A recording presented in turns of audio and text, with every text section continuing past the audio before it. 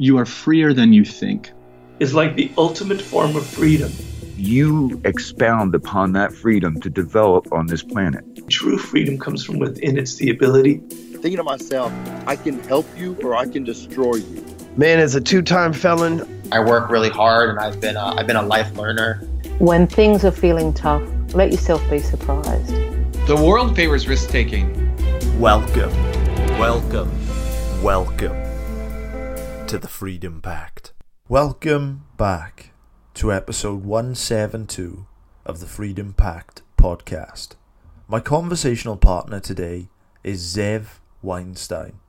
Zev is an articulate and brilliant young mind that I had the pleasure of sitting down with to discuss a variety of topics. You may recognize the surname Weinstein. Zev is the nephew of Brett Weinstein, who was featured on the Freedom Pact 2 times, as well as being the son of the brilliant thinker Eric Weinstein. In this conversation today, we discuss many things such as Generation Z, meaning, self-directed learning, where society is heading, nurturing individualism, the power of language, and much, much more. I hope you enjoy this conversation with the brilliant and up-and-coming Zev Weinstein. Zev, welcome to the show. Thanks, Joe. It's great to be here. I certainly turn to your podcast when I want to learn about the world. So this is a wonderful opportunity. Man, that's very kind. And I think that a great place to start would be with some real, I suppose, low-hanging fruit, because I can imagine that, from your appearance, people will recognize you are the son of Eric Weinstein. Your uncle, Brett Weinstein, has been on our podcast twice. I believe he's been on the show twice. So I'm really interested in trying to deconstruct how a family produces a population of such brilliant thinkers. So I was wondering, do you have any thoughts on how your family has managed to produce such deep thinkers, such real quality thinkers in such a small population? Do you have any thoughts on that? Sure. Firstly, family is a specialization of community. Like, we get different communities of different sizes, and each with their own culture and unique qualities. Family is sort of the smallest unit of culture and community that can exist and sort of sustain itself in its own ecosystem. And it's a peculiar sort of community to look at, because usually when we have particular ideologies that we try to implement over a huge community, they break down with incentive structures where not everyone has each other's best interests at heart. This is like, if you think about kibbutzim in Israel and why whatever sort of worked, it has to do with the fact that families are communities where incentive structures are very aligned and no one really tries to screw each other over. So I think one component that I would say has been very important in my family's culture has really been the Jewish tradition. And I think that's great because it also extends to a greater community, which is harder with 20 million people. It's harder to implement the same sort of idealism, but it comes close. I think the Jewish culture and Jewish values have been special and unique and sort of productive for a long time, because before ancient Greece, we had this Talmudic tradition, which was sort of this like pseudo-Socratic tradition. And I think that in many ways that has been the culture of my family. It has been a family that's very centered around questions and dialectic. And I think that has given me an opportunity to love truth and the search of truth. So I'm very thankful that I could be born into that. But I also think that it doesn't require a family which believes in a certain sort of culture to discover on one's own what culture might be conducive to a stronger world, a stronger global community. I think it's sort of this passion for finding truth, which has characterized my family. And that's one of the things I'm most proud of about us. Man, that was a really, really thoughtful answer. I would love to pick up on perhaps the cultural aspect, which you mentioned. So in regards to, say, your family and other families, you mentioned dialectics. You mentioned being centered around questions. What are some other things which have really been encouraged in your childhood, which have helped to perhaps develop you cognitively?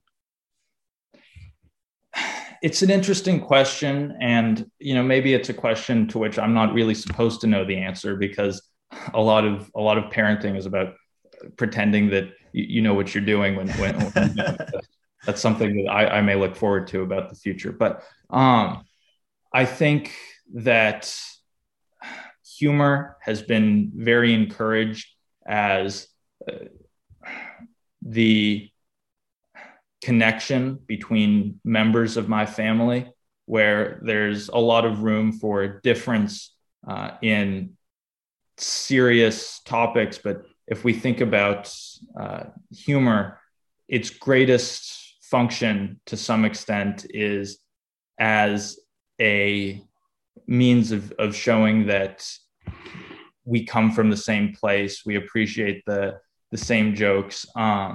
And I think about like jokes in my family, which maybe wouldn't be funny elsewhere, but I think that humor in some sense is a defense against assimilation.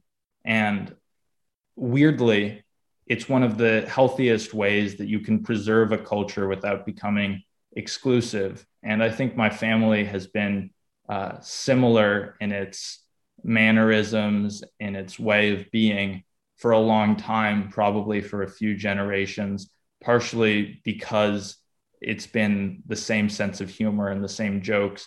I wonder if this is the same within other families, but once again, we can generalize that to communities. Does it make sense to have jokes which belong to a community that wouldn't be funny elsewhere, so that humor is a means of preserving culture when that culture has something to offer and is a grounds for belonging? So I hadn't really thought about this before, and this is perhaps what makes it such a good question. It's probably worth thinking about what works in our families, and could that be applied to greater communities without the change in incentive structures degrading whatever allows that family to work and preserve itself as an independent unit. So a really interesting question. It's something that I'll have to think about in terms of how to generalize what works in my family. I love it, man. I love it. I just want to pull this thread, just perhaps say one more time. And I wonder, because I'm really interested in deconstructing world-class thinkers. This is what I really enjoy doing. And I'm particularly interested in the environment that they're raised in, that they grow up in, the conditions that allow someone to flourish and to really make sense of the world. So I was wondering, do you have any perhaps stories from, could be interactions with family, or just stories from perhaps when you've grown up that you've thought to yourself, this is not typical perhaps of, say, a common childhood, a sort of an instance or a sequence of things where you've thought to yourself, this is part of the formula that allows me to think so deeply, because obviously, you're clearly an outlier from my experience. You're a very, very intelligent guy. So I'd love to know, do you have any thoughts? Sure. Very unusual thing that my dad did once. I think there was a scene in The Sopranos where I think that was a show that my dad used to watch, where the Tony Soprano and Carmela are talking amongst themselves, between themselves, and they're saying that they hope their daughter doesn't realize how powerless they truly are, or how clueless They really are. And that's sort of the great secret that characterizes the dynamic between a parent and a child, typically. And I remember my dad showed me that scene because his point to me was essentially that if I were to succeed in his notion of what it meant to be great, to be a thinker, that would mean not succeeding with the world pulled over my eyes. That would mean understanding the chaos, the complexity that exists in every person, and seeing people as people instead of roles, which are, we hold different offices in our minds for different relationships, different dynamics. And I think he sort of wanted to shatter the illusion for me. And he wanted me to view people as people and not whatever their roles were supposed to be in my mind. And I think that's allowed me to think more deeply about social fabrics. So I think that it was an unusual way of trying to be very proactive in breaking my illusions, because in some sense, growing up is the destruction of illusions which make life more easy. And I think I was never really raised with a strong desire to preserve those illusions for as long as possible. So that was good. I'm happy. I'm really glad I pulled that thread, man. That was a beautiful answer.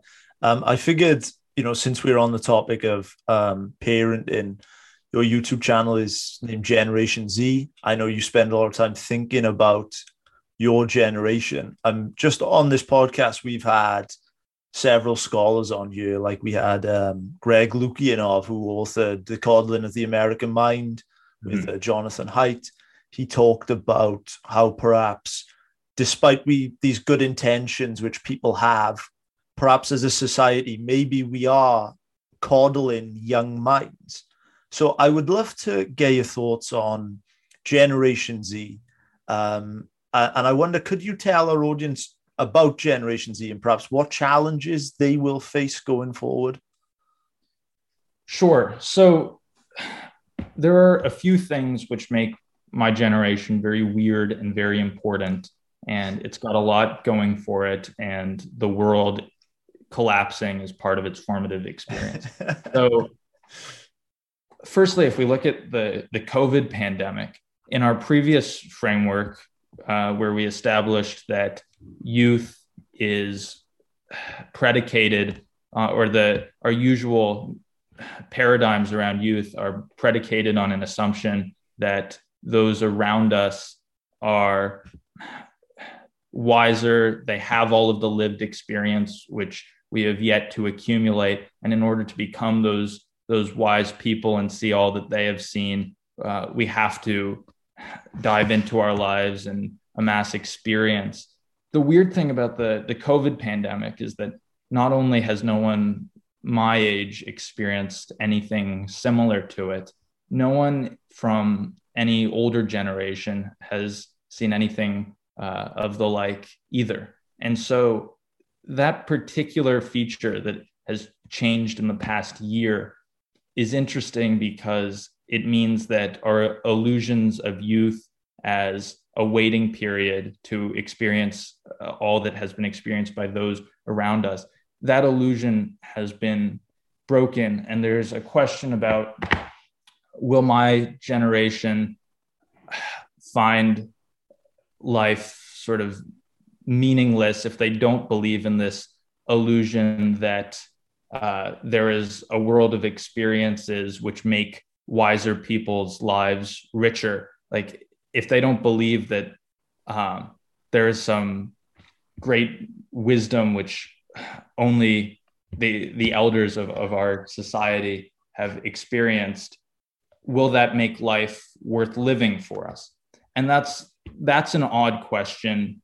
There are a lot of things that's wrong with the world, where I feel like conversations in general are less rich because complexity is danger, and there's a question about will we persevere through that? And then the other thing, which perhaps gives my generation a very unusual potential, which I don't think has been seen before, is if we look at this equation, which has probably been around since the collapse of feudalism and the beginning of the Industrial Revolution, where motivation plus capability somehow equals success. Like that's sort of the fundamental equation of capitalism. Throughout previous centuries, we would say that was like the physics term. We would say that's a very inelastic equation. A lot of energy is lost in sort of random and unpredictable ways. You can understand being very motivated and very capable, but maybe you can't get into a great school, and that's an external feature, or you don't have enough money to afford the education you'd like. There is so much information that exists freely that really that equation has become very elastic, because anyone who desires, like, honestly, I think if I desired a med school education, that's not what I'm looking for, but there would be enough information online to know everything that a doctor knows. And there's a question about, will my generation have the motivation to dive into that? So we have all the resources at our disposal. This framework where capitalism exists that takes motivation and capability as the only components determining success, that's become much more achievable. And yet we're still seeing everything fall apart. And there's a question about, will my generation pull together, or will we be destroyed by the collapse of what is likely an equality cycle? So I'd be really interested to pick up on a few things you said there. So one of the things in which I'm really interested about, which I had never thought of before you mentioned, was obviously I mentioned that perhaps a criticism perhaps of your generation that perhaps Haidt and Luki and I've talked about is perhaps that young minds have been coddled. Whereas if you think about, say, the COVID pandemic, then, you know, it's not like the Navy SEALs where if things get tough, then you can ring the bell in hell. You can just end the pandemic and go about your lives. And to me, the COVID pandemic is a real time to ponder existential threat. It was a time to ponder what it really means to be human, to be alive. How do you think that your generation will fare now that they have experienced COVID? Will it be a blessing for them? Will it be, will it hinder them? How do you think that will sort of unfold in the future? Well, the great thing about it is that it was global. And I know that's a weird thing to say. I know a lot of people were very negatively affected, but weirdly, we were sort of negatively affected equally. We all went through this together. We all lost people. We all had that same experience for the most part. And I know that there have been studies done to say that the place where you're sheltering and quarantining has a lot to do with your mental health during the period. And I'm not discounting those differences, but to a very significant extent, this is something through which we have all lived together. And there's a possibility that will degrade the superficial differences which we perceive between us. I have a lot of hope for that, because I feel like before this pandemic, it was like, I don't know what some unusual character might have been doing at the same time that I knew what I was doing, but now I'm at home and they're at home, and it's a great equalizer. So maybe that will be a good thing. There's hope. What was the biggest lesson you learned in 2020? That's an interesting question. I feel like I've taken a lot of time to myself to learn about very technical things, which I hope will play a great role in my future. It's hard to think about what a grand lesson would be. I suppose that I've always thought a lot about self-teaching. That's something that's mattered excessively to me. And given the time for which COVID has allowed in our personal lives, I think I was really able to make the most of that. I sort of took this weird approach to my education. Brian Keating, who you've had on your show, it was a great episode. I started working for him, trying to learn physics so I could be of as much use as possible. And I tried to think about like what would be the easiest way to learn, or the fastest way to learn all of physics. And all the physics. Right. And he was helpful in giving me resources. But the other thing that I tried was I found I started thinking about the GRE subject test in physics, which is supposed to evaluate you after an undergraduate education in the field. And I realized whatever information they're testing on that test will probably be equivalent to the information which you are expected to learn and remember and be comfortable with during 4 years of college education. And like all of that material exists online. And as if I have that directory, which is that test, there should be nothing which keeps me from learning all of it. So I got a book on the physics GRE, which pointed me to all of the material. And I've really been trying to explore how elastic this connection is between motivation and comprehension, and being able to really understand something at the level that maybe a physicist would. And I'm certainly I certainly have a ways left to go, but it's proved to me how democratized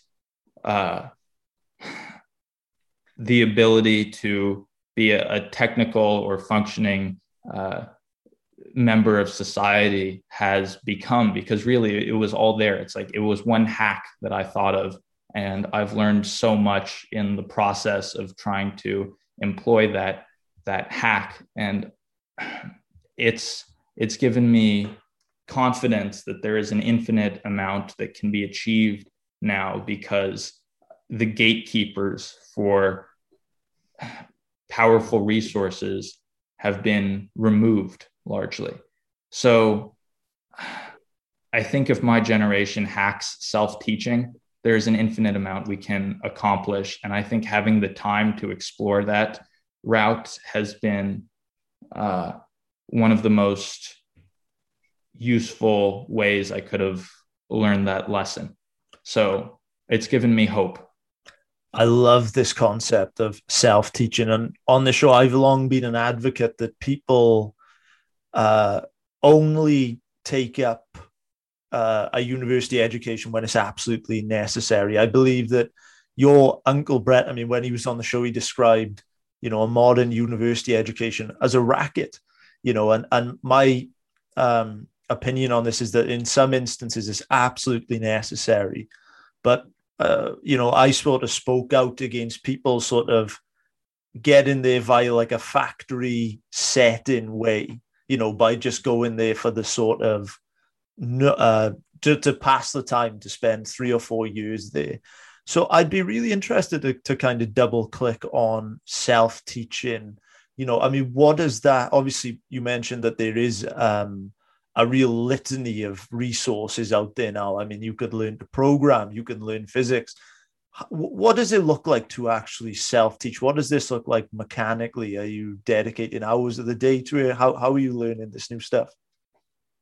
Well, theoretically, if all of the information that needs to be learned is available to me and I am capable of understanding it, there should be nothing that holds me back. And obviously time is a very limiting resource, which has fortunately become more abundant lately. But I bought this book on conquering the physics GRE, and it said, this is everything you need to know for the test. And it walked me through some stuff, and for some stuff it expected that I understood things which I didn't yet understand.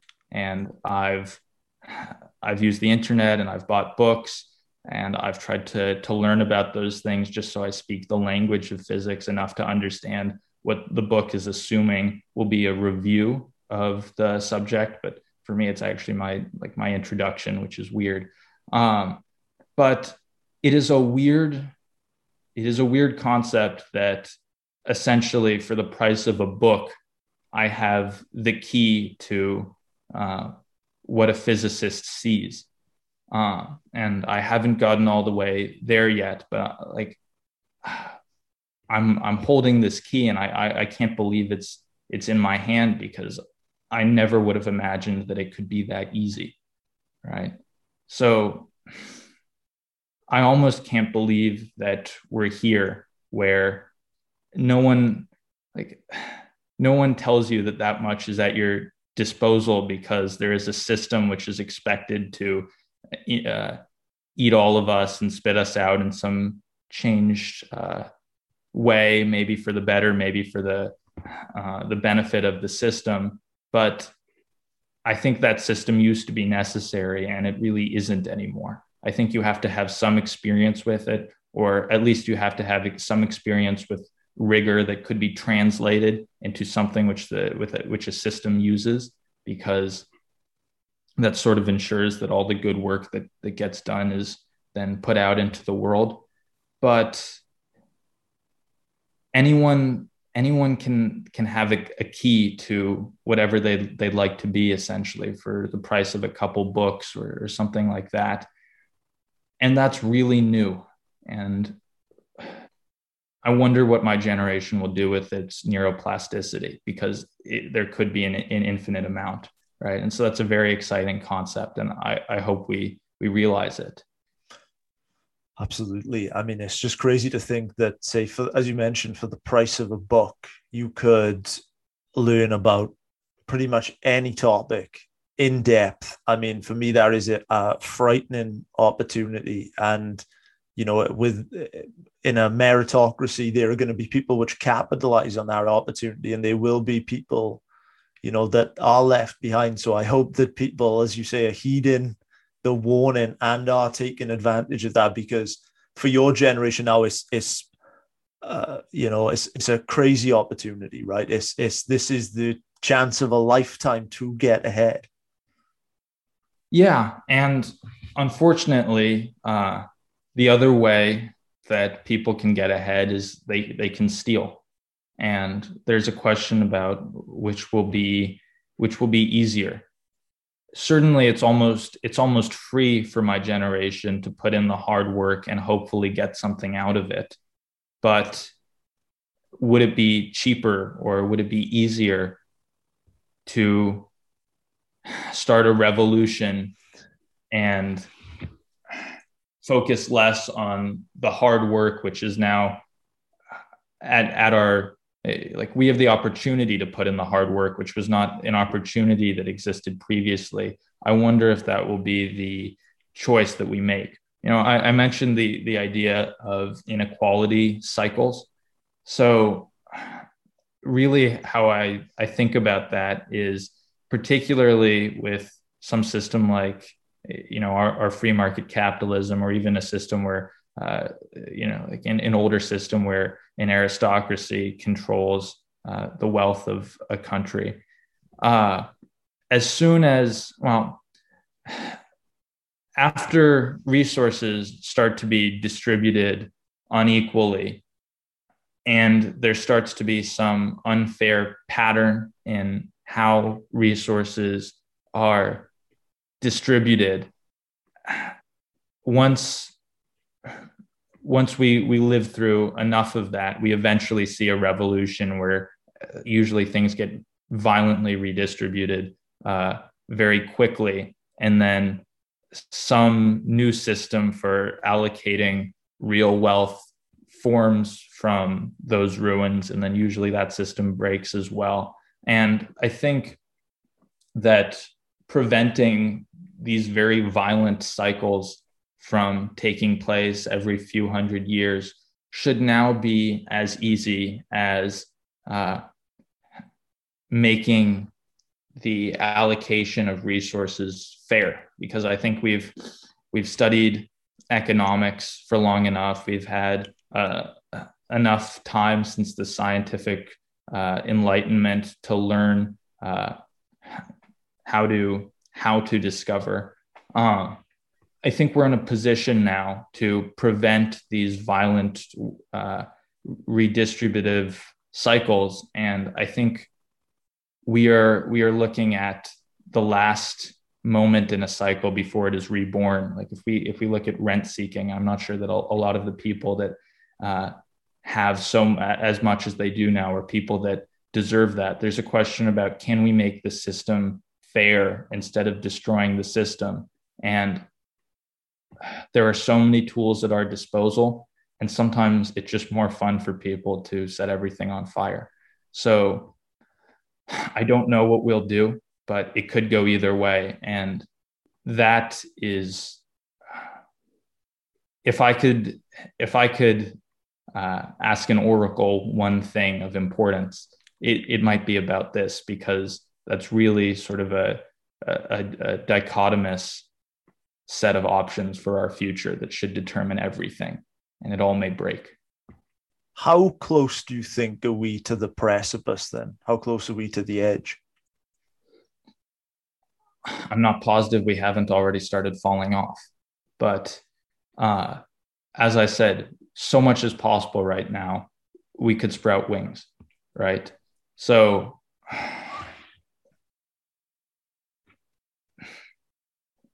I would be curious to see how quickly Generation Z can get its act together and learn everything and do everything.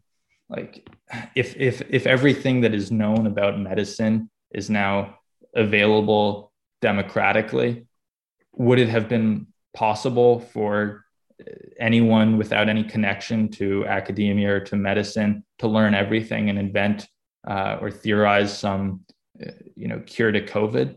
Yeah, that would have been possible. Like really anything that is theoretically possible has become easy. And somehow no one is confident enough in the future to try, because it doesn't look like it's worth fighting for the future to many of us. It looks like it is worth fighting for what's now. And I think the most important thing for people to remember is that a future is really possible, but it takes fighting for it instead of fighting for what exists already. And it's risky, but it is the only way that anyone could have anything in the future. Absolutely. And I think that some things which are forgotten is that civilizations, they typically don't last. They usually, that collapsing is the norm with civilization, that entropy happens. I would be really interested to get your thoughts on a few things, this sort of precipice which we talked about that we may be on, and perhaps linking this to Generation Z. So from my point of view right now, I see that there is a lot of division in the world. There's a lot of frustration. We had, say, the Capitol riots recently. We had protests last year. COVID came, and that was an existential threat. And for me, when COVID struck, I really thought that was a chance to unite. I thought it was a real open goal to come together. But instead, it seemed to push us even further apart. I would love to know, how do you think the Generation Z will navigate this perhaps culture clash? Do you think the Generation Z can unite, or do you think that it could go the other way? How do you think that will unfold? I think ultimately it really depends on how we view science. I think if there is a way to move beyond our divisions, that way could be theorized, and that takes pursuit of truth, and pursuit of truth takes rigor. There's a question about how rigorous our generation will be in its approach to reinstalling order. I think that people have things they shouldn't have. There are too many billionaires who have money that they shouldn't have. And that's why we're looking at all of this very radical stuff where we know that somehow things have to become fair. And a lot of violence can be done to a civilization, which is, I think, what you were talking about. A lot of violence can be done in the name of making things fair. And it will take a lot of hard work. It won't just take activism. It will take hard work to discover and ascertain the method of least conflict to bring the world back to some livable state. And I think we need more real politicians. Those aren't people who fight for slogans which already exist. Those are people who think about how to do the least damage and violence in restoring whatever it is worth saving. And I think we have enough at our disposal to pull it off. It's a question about motivation and whether the future looks so broken that it's worth fighting for. It's really interesting. I think back to the conversations that we had with Brett, and one thing we asked Brett was, how do we heal a broken society? And also, is it possible? Do you think that it is possible to heal a broken society?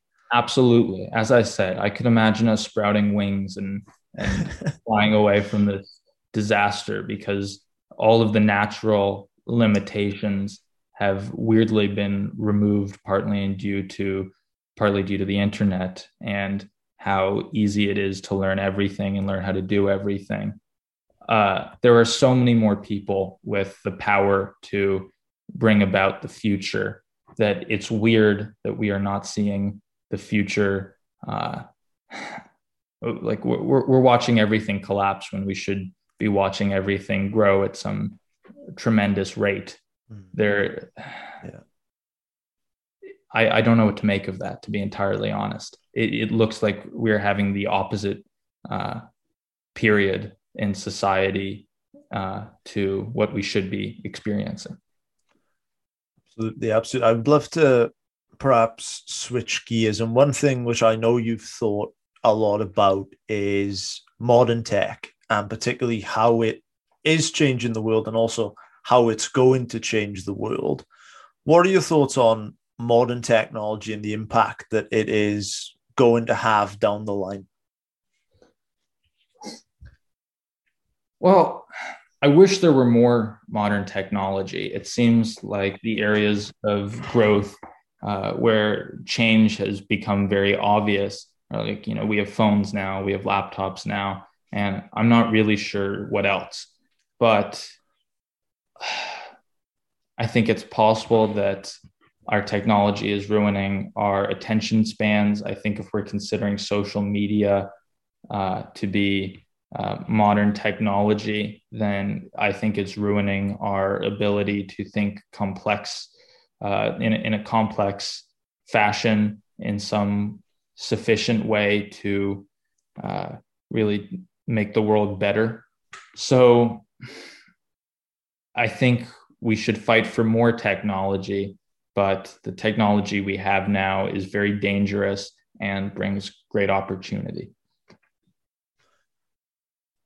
In regards to, because I guess like a theme which we've been kind of discussing today is the sort of challenges, the sort of pitfalls that younger generations coming up will face. Obviously, social media is something, and the digital age is something which people are going to have to navigate. There's no way around that. I would also love to perhaps get your thoughts on media, because just throughout my lifetime, I mean, I'm 25 now, I've noticed that since I was growing up, that the media has now changed a lot. I find traditional media to be very partisan. I find that there's a lot of division within media. What do you think about the current media setup, and where perhaps do you think that will go in the future? I think that media now understands that we've become less smart. So perhaps one of the reasons that it seems to many of us that our conversations are less nuanced now, perhaps one reason for this is that there is a modern contention that if someone disagrees with us about something that is very fundamental to our belief set, that person must be unethical. They can't be a decent human being.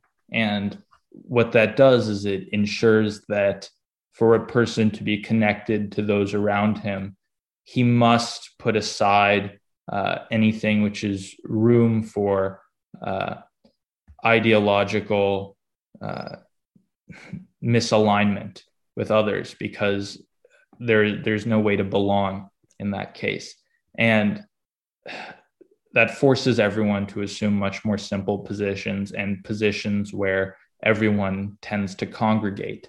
And so because everyone congregates around very simple positions, that it is difficult for those around them to take issue with, it is so much more easy for media to target very particular belief sets because they don't have to worry about appealing to all belief sets to seem credible. So I'm quite worried about that, because media's job is easy. And if they do have an agenda, they don't have to put as much effort into obscuring it, because it won't seem like an agenda to everyone who speaks the language or says the things that they say. It'll just seem like news. And I think the best defense against this is for everyone to understand that congregating around simple positions in order to connect to the world makes it easier for everyone to be lied to, and for whoever is in charge of spinning the stories to win. And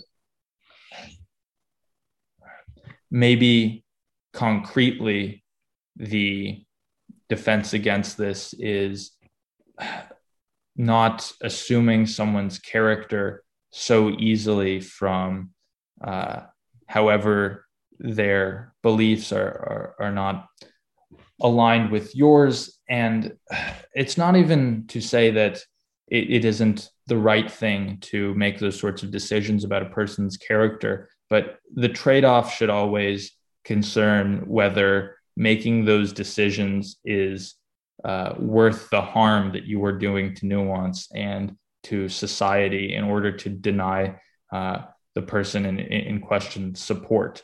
Like that should always be the trade-off, which will hedge against how easy it is for a very small group of people to lie to a huge group of people. I completely agree with literally every word that you said, but there, I would love to pick up on nuance, because in my own life, when I haven't examined my own thoughts and I've gone for a factory set in thought, I've usually paid a price for that sooner or later down the line. I found that on this show, we've sort of confused people a bit, because, for instance, when we bring people on, we will bring people on from the left and we will bring on people from the right. And people are kind of confused that we take each individually as it is and sort of stay out of the identity side. And as you say, that nuance is under attack. Why is nuance so rare in this day and age? Probably due to the almost like neo-McCarthyism, which gives people that shock that you are willing to talk to people of different understandings of the world. I think guilt by association is one of the most powerful weapons for destroying everything we love. So I don't really believe in deplatforming a person, regardless of what that person has to say. I think if a crazy person addresses the entire world, we should work with the world to be able to reason through why they should not listen to a word of what that person is saying, or why they shouldn't take it seriously. The fact that we decide instead to deplatform the crazy person is proof to us that we don't like, we have become so stupid as a whole that society can't be trusted to discern complete craziness from truth and from reason. And if we work on building our ability to reason, to be logical, to be scientific, we won't have to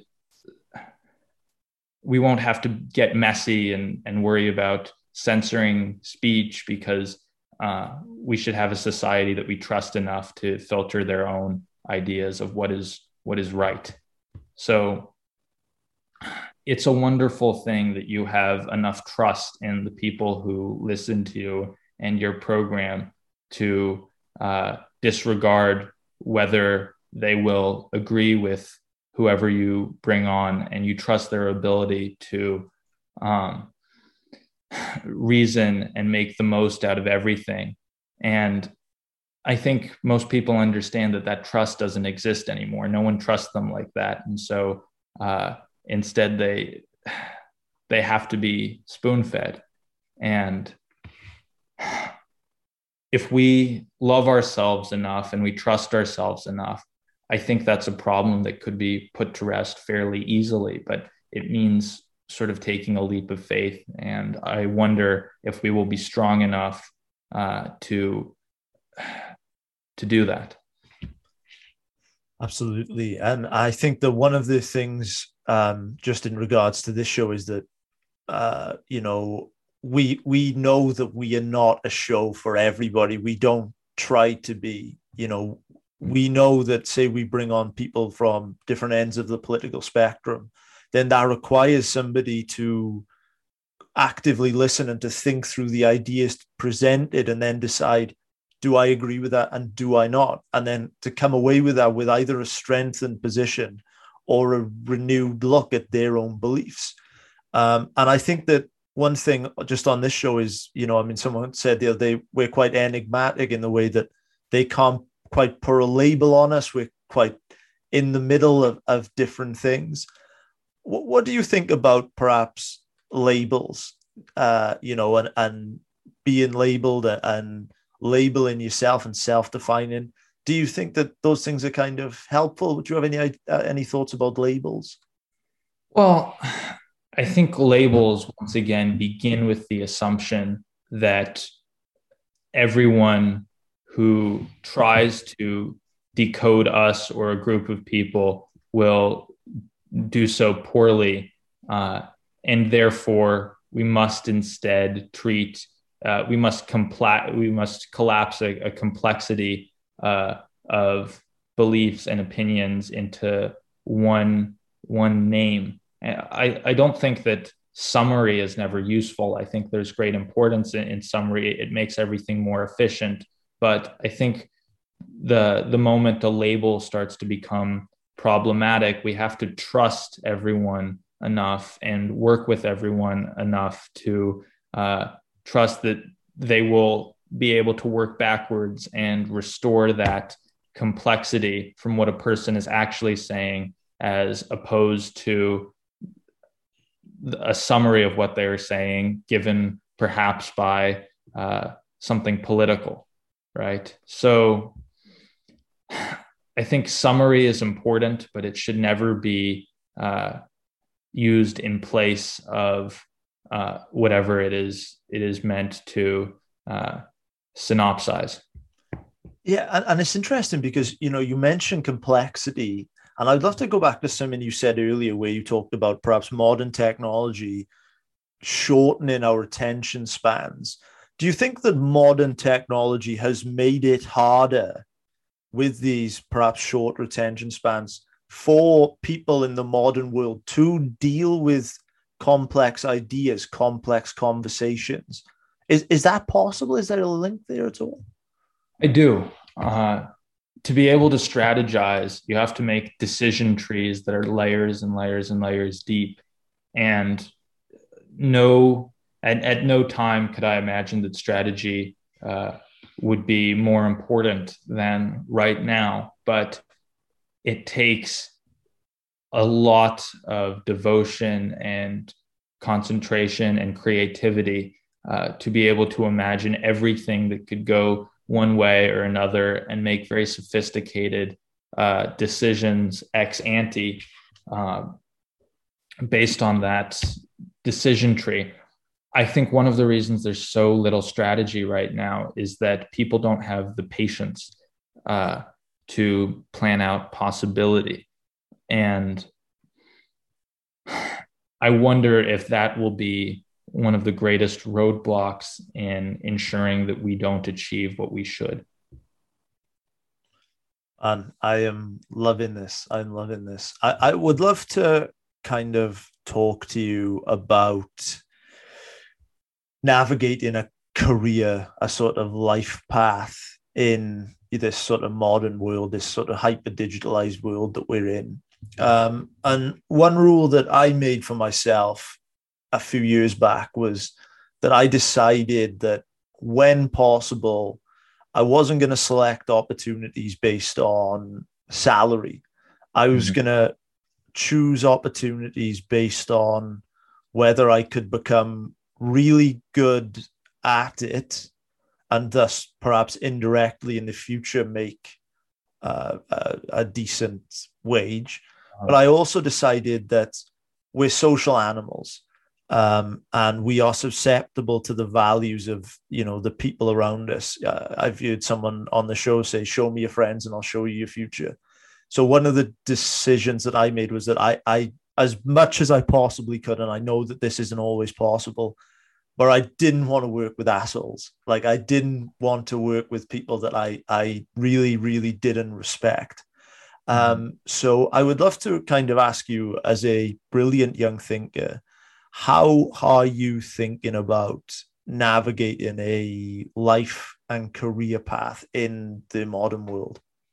So I touched on this a little bit, but I don't think I really got to how I imagine it will play in my future and in my career. I am starting with math and physics at my first convenience, not necessarily because I think that I will live a life in the sciences and go into academia, but because I feel that math and physics are about the most deep and rigorous things a person can do with his time.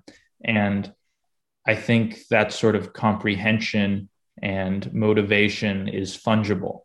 So I want to use the time when I'm young to train my perseverance and my mind and my mettle in some fungible way that could be applied to anything I put my mind to.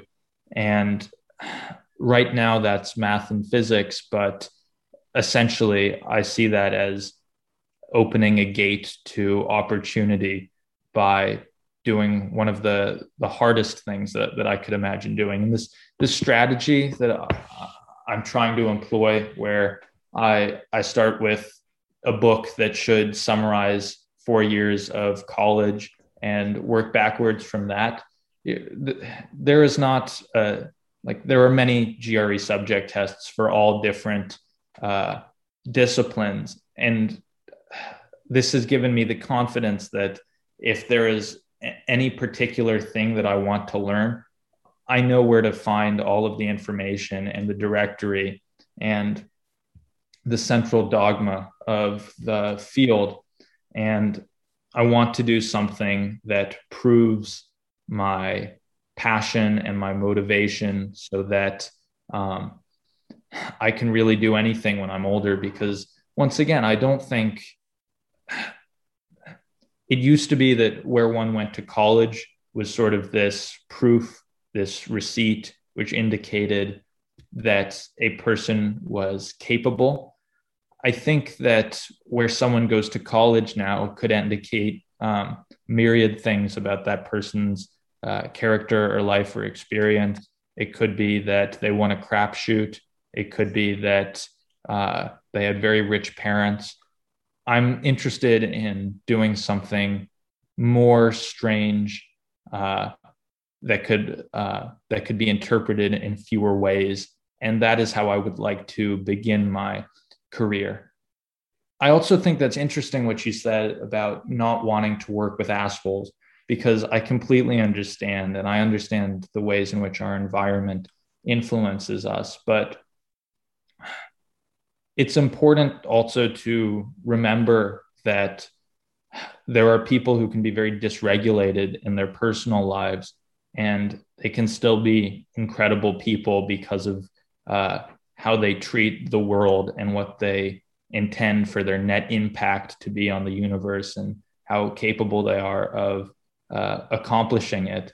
And I think that that's something that I have to make my own decisions about, which is, am I willing to spend my life and my time with people who infuriate me if I believe that they are ultimately good people? And what does it mean for them to be good people? You know, like Gandhi was probably a weird character in his personal life, and he's still someone for whom I have the utmost respect. Yeah, that's a really interesting point. And I think that, you know, for me, I think that, you know, some people, I guess, can also be assholes, but if some people can be assholes in the sense that they tell you things that perhaps you don't want to hear. And in that sense, perhaps they align with the best version of who you would want to be. So I guess that my kind of take on that would be that one thing which I theorized anyway was that I wanted to associate with people that in some indirect way could make me better. Does that make sense? I wanted to sort of evolve through relationships. Completely. And I think one of the weird things in my experience has been that the characteristics which I find prevalently in people whom I admire are not necessarily the characteristics which I'm looking to inherit at the moment.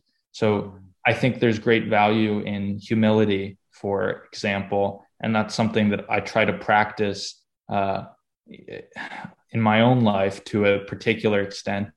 And weirdly, a lot of the people that provide great inspiration to me, like Richard Feynman, was not thought of as a humble character. He was sort of thought of as a very arrogant guy who more than compensated for his arrogance. I remember reading in Jim Watson's book, The Double Helix, about Linus Pauling, who discovered the structure, he made the first discovery of the structure of a biological macromolecule, which was a huge discovery, and everyone else was sort of more like serious and fussy about it. And he knew who he was, and he was very performative and very arrogant, apparently. And I still really look up to him because he did amazing work, and he is probably responsible for technology which saved many, many lives. I don't know exactly how to build my own character when I can't align it entirely with some of the people that I think very highly of. So it's a weird thing to navigate, and I hope to do my best. Yeah, it is a weird thing to navigate. And it's interesting because I think to myself that there are two skills that have personally taken me to a reasonable level, I would say. And I always define myself, I would say I'm just a guy with a reasonable, probably an average IQ.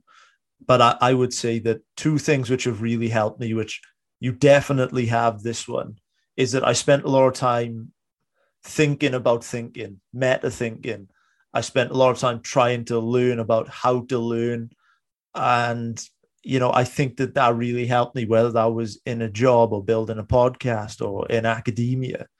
And the other thing which I love to do is I found that there's tremendous advantage to being willing to look stupid. Like, you know, you're in class and you're not following along right, and no one wants to speak, but you say, I don't know what you're talking about.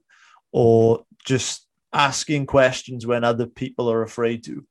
And for me, through compounding, I found that has turned into an enormous net positive effect of just being willing to kind of look stupid. Does that make sense in any way? It makes complete sense. And I wonder if perhaps what creates the image which we perceive as arrogance in some of these exceptional people is the fact that their asking of the right questions is perceived by those who don't understand why the questions are crucial. It is perceived by those people sometimes as stupidity, right? Yes. So if a problem is presented in a problematic fashion at school, I imagine that I've read some of like Feynman's autobiographies, and I've read a little bit about what we know about Einstein in school. Maybe they would ask what seemed like a very basic question about the material that was being provided, if it was actually being provided in some way that was technically wrong or wrong at some higher level. And then by asking that question, those people get misinterpreted. And then very often, because they feel that they are routinely misinterpreted and taken for an idiot by those around them, it is easy to build a very contentious relationship with people who don't think like you do, or people who didn't think like they did. And maybe you decide that you're better than them, or that they're all just wrong and you're right.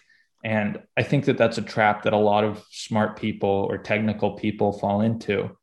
And it's important to realize that even if something is technically wrong, we all think differently. And I don't want to fall into that trap of thinking that I'm better than everyone else just because something is technically wrong and I catch it, and then I don't want to form my arrogance based on that set of problems. And that's difficult, but that's a struggle that I think I'm going to have to go through. 100%. And just from my own point of view, from spending a significant amount of time in academia, I have always found that some of the worst professors that I have had are the people that they may be very technically minded, but you can sort of see with them that they're kind of lost in an echo chamber. They kind of missed out on interacting with people outside of their bubble. They've sort of become trapped within their own little ideological echo chamber. And I find it quite sad to see, that these people can't interact with the general population. I think that it's like a huge missing thing. And the people which I know that, that we've had on the show, like for instance, Andrew Huberman, he was a wonderful communicator and a wonderful technical thinker. So I think that there are many, I guess, components that go into building a fantastic mind. But I certainly think that, you are definitely on the right path.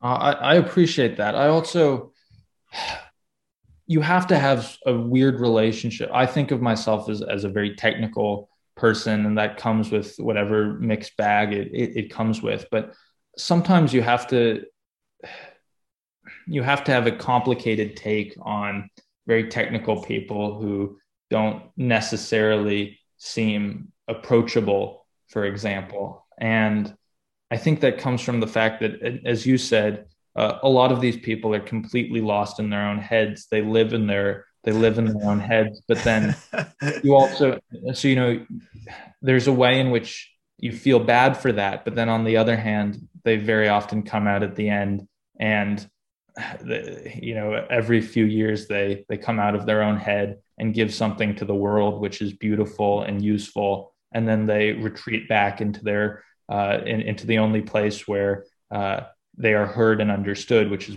by themselves. Because we don't really have an excellent means of treating individualism collectively. That's probably one of the best things we can do to address whatever problems we're having right now. Is we know that particular individuals can be very unique and very productive and do great things. we need to figure out how we treat radical individualism. We get some of these characters every now and then, we get a Beethoven or an Einstein, and you wonder how many of these people we would have had if we knew how to deal kindly with very individualistic types. I love that point. I've heard you speak very eloquently about the role that language has in shaping our ideas, perhaps in the sense that language is kind of linked to our capacity to think. So I would love to know just sort of what role does language play in our ability to think? It's a great question, and one that really defines the human experience. I remember hearing Noam Chomsky say at some point that, I'll say that I'm not quoting him exactly because I don't want to misconstrue something that he said, but I think his point was essentially that we use language more to think within our own head than we do to communicate with those around us. But language very typically isn't developed inside of one's own head. It's developed collectively by a society, by wars, by people of different ethnicities who start families together during wartime. Like all of these really weird things. It's a very chaotic process by which language is formed, and that language determines the strength of that language determines our capacity to be able to think. So weirdly, we don't, our ability to deal with the world theoretically is determined by some very chaotic process. And that's quite weird. And language is both the thing which allows us to play with ideas and which it is also the thing which corrupts abstraction when we try to express it, right? So if every idea that could exist or could be had has some Platonic ideal, it is instantiated by the expression of it. And that means that it is corrupted and it becomes less beautiful. And so by thinking and using language, we are destroying the beauty of abstraction and building our own ability to play with it and contend with it. And it's a really weird, almost paradoxical thing. Does writing improve our thinking? Is there a link there? So here's the weird thing about that. As I said, language was developed chaotically, but naturally. We have a facility for language. We've evolved to communicate verbally.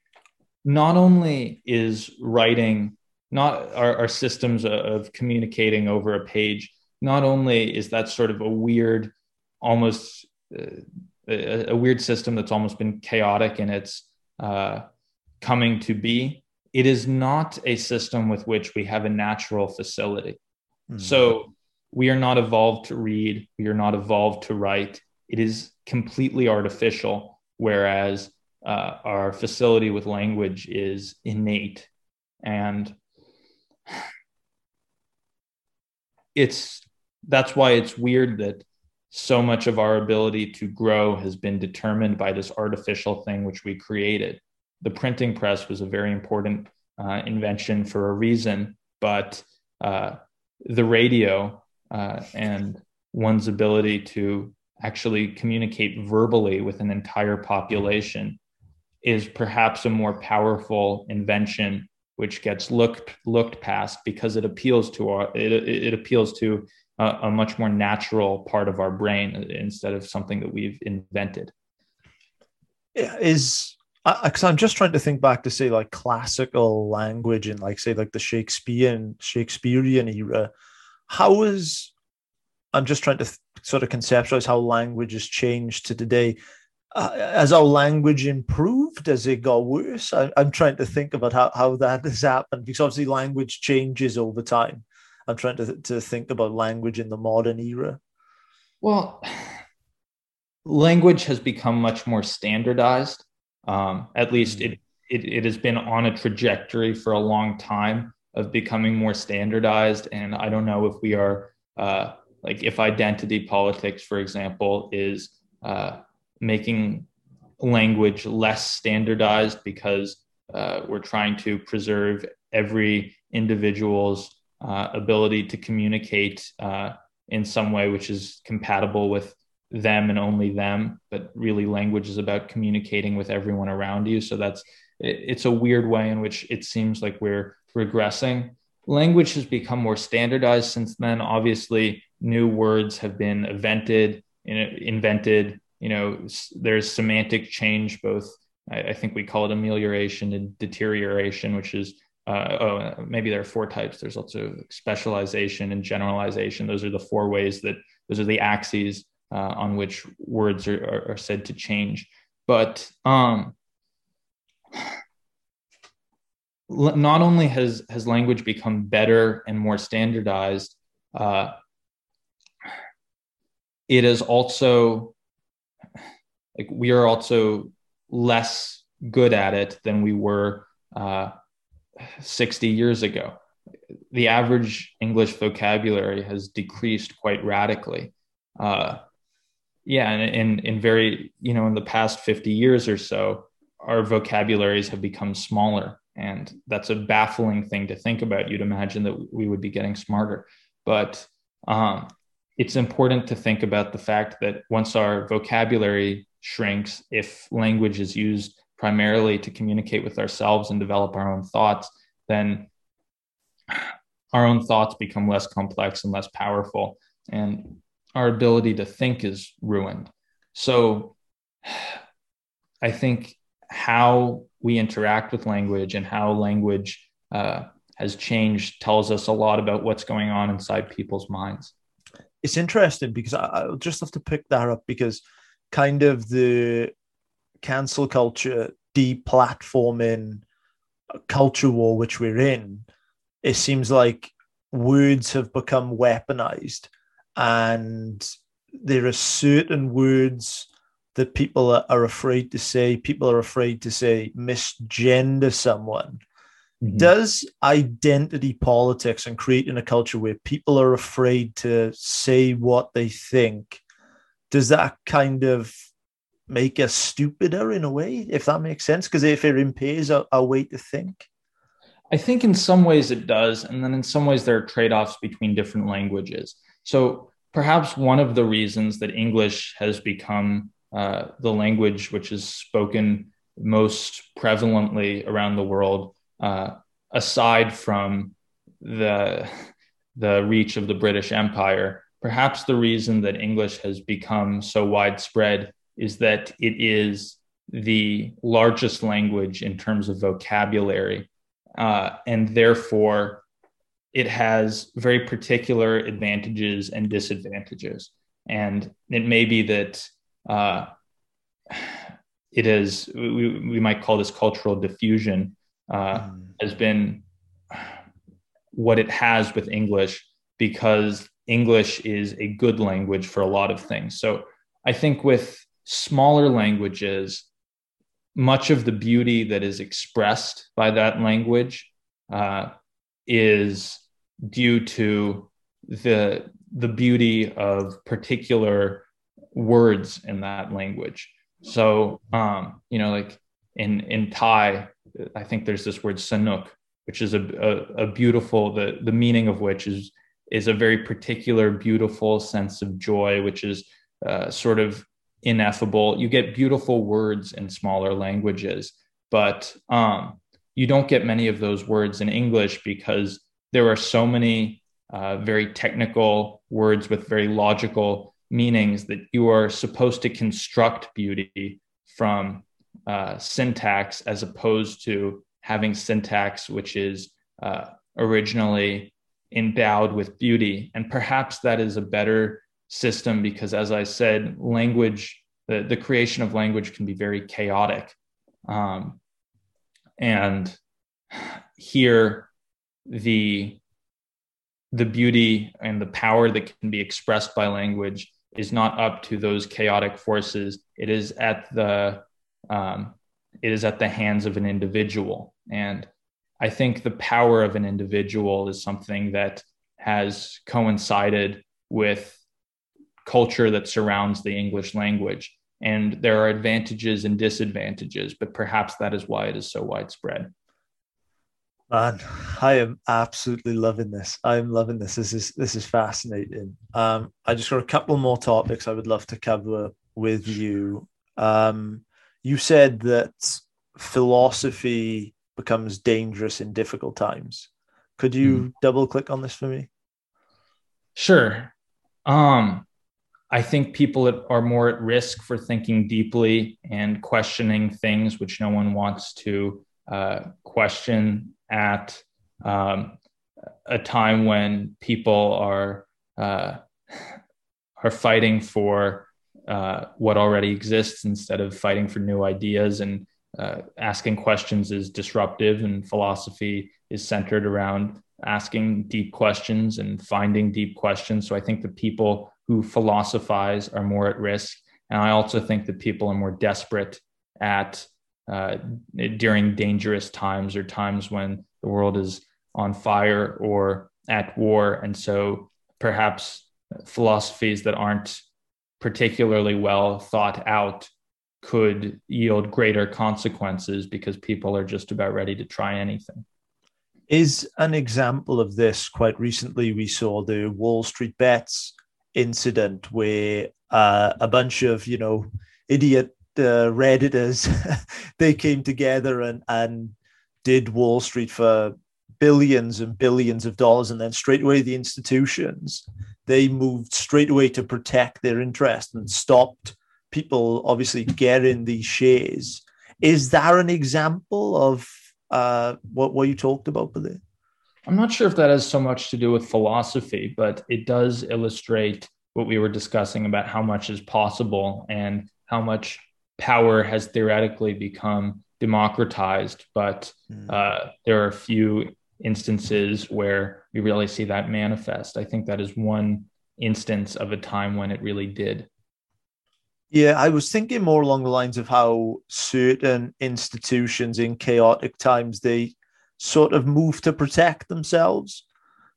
If that makes sense. So in that instance, obviously the big banks and say, Wall Street amongst others, it was a pretty precarious time, and straight away that they kind of moved to protect their own interests. Yeah. Okay, well, I see what you're saying now, and I think you're entirely right. If we look if we look at this situation, nothing was contributed to society. Nothing was invented. No value was contributed to anyone's economy. What did happen was wealth changed hands. People fought for wealth.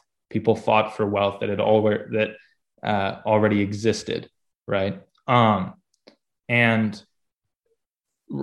People were like, the second there was violence, people moved to protect their own interests, because that's what a lot of making money looks like now. It's protecting money. It's not actually creating value, right? And I think there is too much of that right now. Too many people right now are rich from what we would call rent seeking, which is collecting without contributing.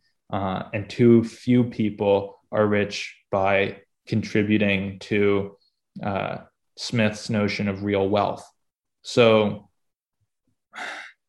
yeah, money changed hands, and it was violent, and everyone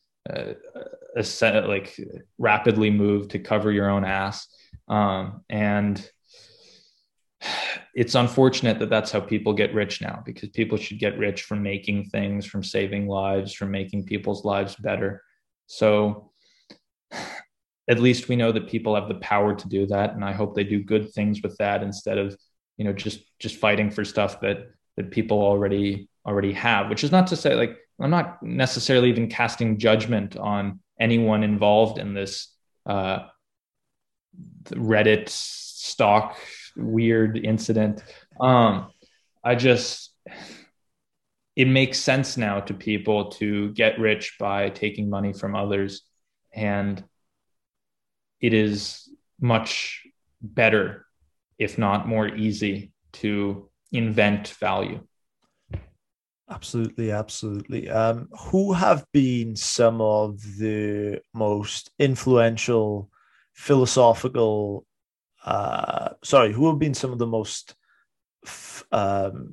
deeply impactful philosophers or practical philosophical lessons that you've learned, which have really kind of resonated with you? If you could just share a few. Sure. I would say that the most important philosophy to getting out of whatever conundrums we're in at the moment would be probably philosophy that was defining the scientific enlightenment.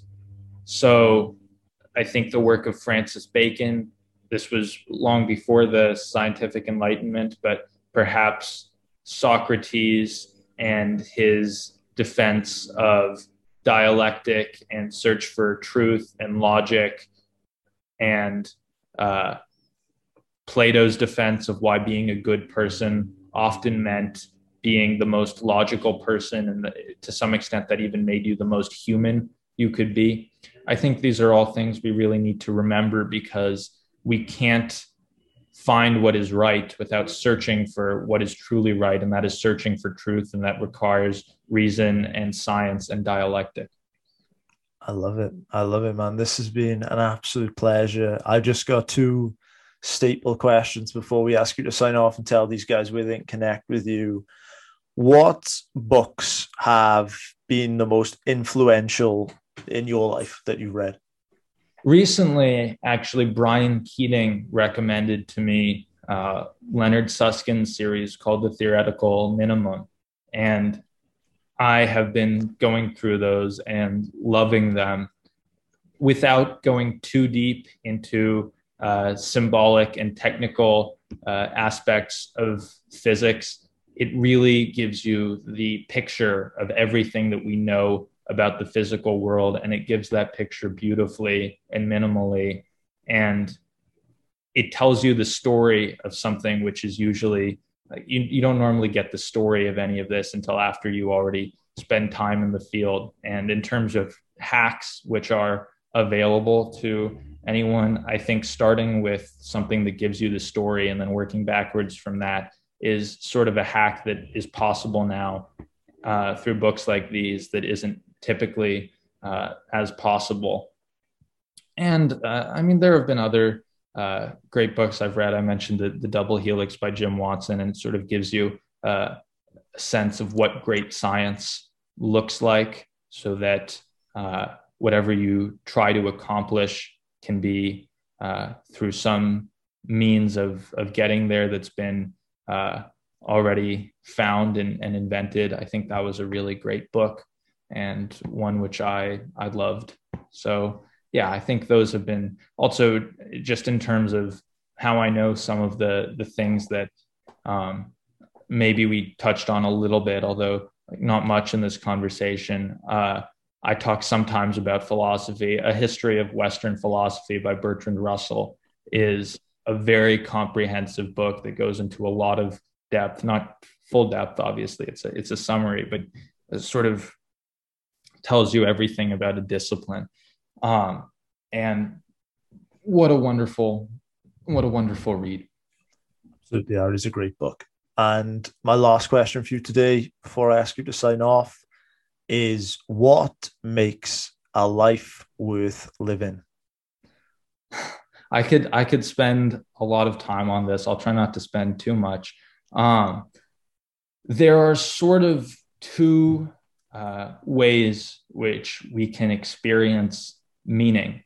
There is what can be experienced as meaning, which may not be objectively meaningful. So humans are a case-selective species. We are designed to start families and love our families and fall in love. And all of these things feel meaningful to us. Essentially, they're programs that we run because evolution found this a convenient means of ensuring reproduction. It's how we survive. It's how we mate. the origin of what we experience as humanly meaning is not particularly beautiful, but it can be experienced as beauty, and that's a wonderful thing to feel. Even if you know that objectively it's meaningless, you can enjoy it because you know that it is meant to be experienced as meaning. I think there is also meaning which is objective and has very little to do with the human experience. So we use science to determine what the universe is really about, how the universe works, what ultimate truth is that has nothing to do with humanity and everything to do with what this place actually is. And I think to many scientists, that's almost equivalent to seeing some aspect of God, right? Because that is the thing which makes all of the decisions about what exists and how it exists. And we are blessed with the consciousness to be able to understand the profound truth and beauty of the universe. And that is another thing which can be experienced meaningfully, which is actually meaningful. So I think to live a fulfilled and meaningful life is both to indulge in what we perceive as meaning with unromantic origins. It's programs that we're running in our own brain. I think you have to experience some amount of that. You have to connect to the world around you. You have to connect to Earth. And I think for some of us, I think Macbeth laments about this. Life doesn't feel meaningful if it is just that. And the solution to that is very often to connect with what is ultimately true and beautiful and the condition of the universe. Man, that was a beautiful answer. Where can these guys connect with you, Zev? I am at Zev_Weinstein on Twitter. I'm Generation Z on YouTube. And I will try to share what goes on inside my head with the world around me through these platforms and however possible. Man, this was an absolute pleasure for me. I've been looking forward to this all week. You know, I look at people like you and you fill me with hope that the world is going in a good direction, you know. So I just want to say really thank you for coming on the show, for taking the time. It was a real pleasure for me. I learned a lot and I'm just looking forward to getting this out there, man. It was a real pleasure. I appreciate that, Joe. The fact that these conversations are still possible sort of undermines some of my cynicism, and I'm very happy that that's the case. Well, guys, that wraps up episode 172 of the Freedom Pact podcast with Zev Weinstein. I absolutely loved chatting with Zev and exploring different ideas, topics, conversational threads with him. It was such a pleasure speaking to such a brilliant young man who I know is going to do big things. I know it. I'm calling it now. I hope to host Zev many times on this podcast over the coming years and watching his development. And it was just such a pleasure. I just want to thank you too for tuning in and giving us your time and attention.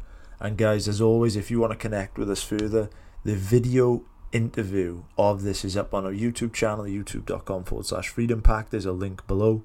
We offer a healthy, wealthy and wise newsletter which goes out once per week with some ramblings, thoughts, musings, best books we've read and the like, which is below in the description, which you can swipe up on. And guys, and if you really felt so inclined, we would love to receive a 5-star iTunes review, as this really helps us to grow the show. Guys, that is it from us on this Friday. I hope you have a spectacular day, and we will see you again on Monday for the next episode of the Freedom Pact podcast.